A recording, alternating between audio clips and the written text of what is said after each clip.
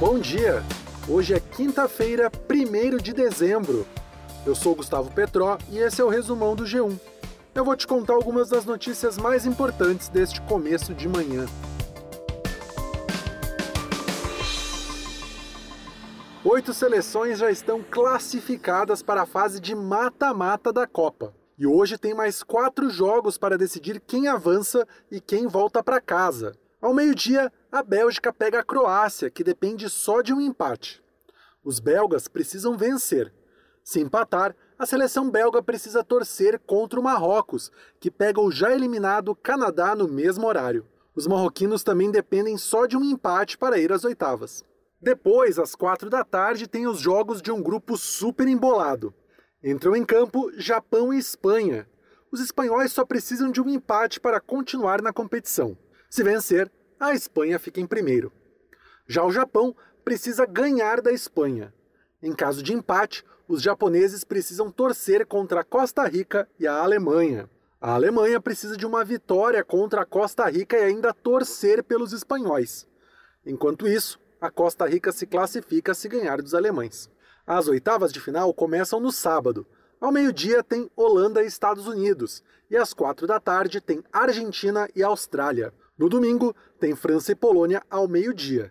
E Inglaterra e Senegal se enfrentam às 4 da tarde. Se confirmar a primeira colocação, o jogo do Brasil nas oitavas é na segunda-feira às 4. A última partida da seleção pela fase de grupos é amanhã às 4 da tarde contra Camarões. A catarinense Neuza Bach vai fazer história hoje na Copa. Ela vai fazer parte do primeiro trio de arbitragem totalmente feminino em um Mundial. Neuza vai ser auxiliar na partida entre Costa Rica e Alemanha. O trio é formado por uma árbitra da França e outra auxiliar do México. Bombeiros estimam que pelo menos 30 pessoas estão desaparecidas por causa do deslizamento na BR-376, em Guaratuba, no Paraná. 16 carros foram arrastados depois do deslizamento provocado por um temporal. Desde segunda-feira, quando uma parte do morro deslizou sobre a estrada, 2 pessoas foram encontradas mortas. A Defesa Civil disse ontem que a estrada pode desabar. Também ontem, a Polícia Rodoviária Federal disse que a concessionária responsável pela rodovia é que tinha que bloquear a estrada. Um primeiro deslizamento já tinha sido registrado 4 horas antes. O Pelé foi internado ontem no Hospital Albert Einstein, em São Paulo, para reavaliação de uma quimioterapia contra um tumor de cólon, identificado em setembro do ano passado. O boletim médico diz que o ex-jogador de 82 anos foi levado a um quarto comum e não precisou ir para uma unidade semi-intensiva ou para UTI. O boletim diz ainda que Pelé está com pleno controle das funções vitais e em situação estável. Uma das filhas de Pelé fez um post dizendo que a internação não era uma surpresa e que ele foi internado para regular medicamentos. Lula deve viajar para os Estados Unidos para se reunir com Joe Biden ainda este ano. A afirmação foi feita por Fernando Haddad, ex-ministro de Lula e um dos cotados para ser ministro da Fazenda.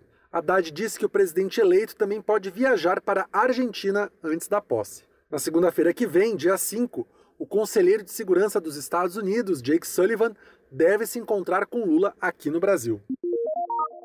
Responsável pela organização da posse de Lula, a futura primeira-dama, Janja da Silva, diz que Pablo Vittar, Duda Beat, Gabi Amarantos, Martinho da Vila, Valesca Popozuda, Chico César e Tereza Cristina já estão confirmados para o show da posse, no dia 1º de janeiro. Ontem, a Janja disse que o governo de transição convidou também Caetano Veloso, Gilberto Gil, Ludmilla e Emicida, mas que eles ainda não confirmaram presença. O Resumão Diário está no ar de segunda a sexta no G1, no Globoplay, na playlist Caminho Diário do Spotify e também nos demais tocadores. Eu vou ficando por aqui. Até a próxima. Tchau!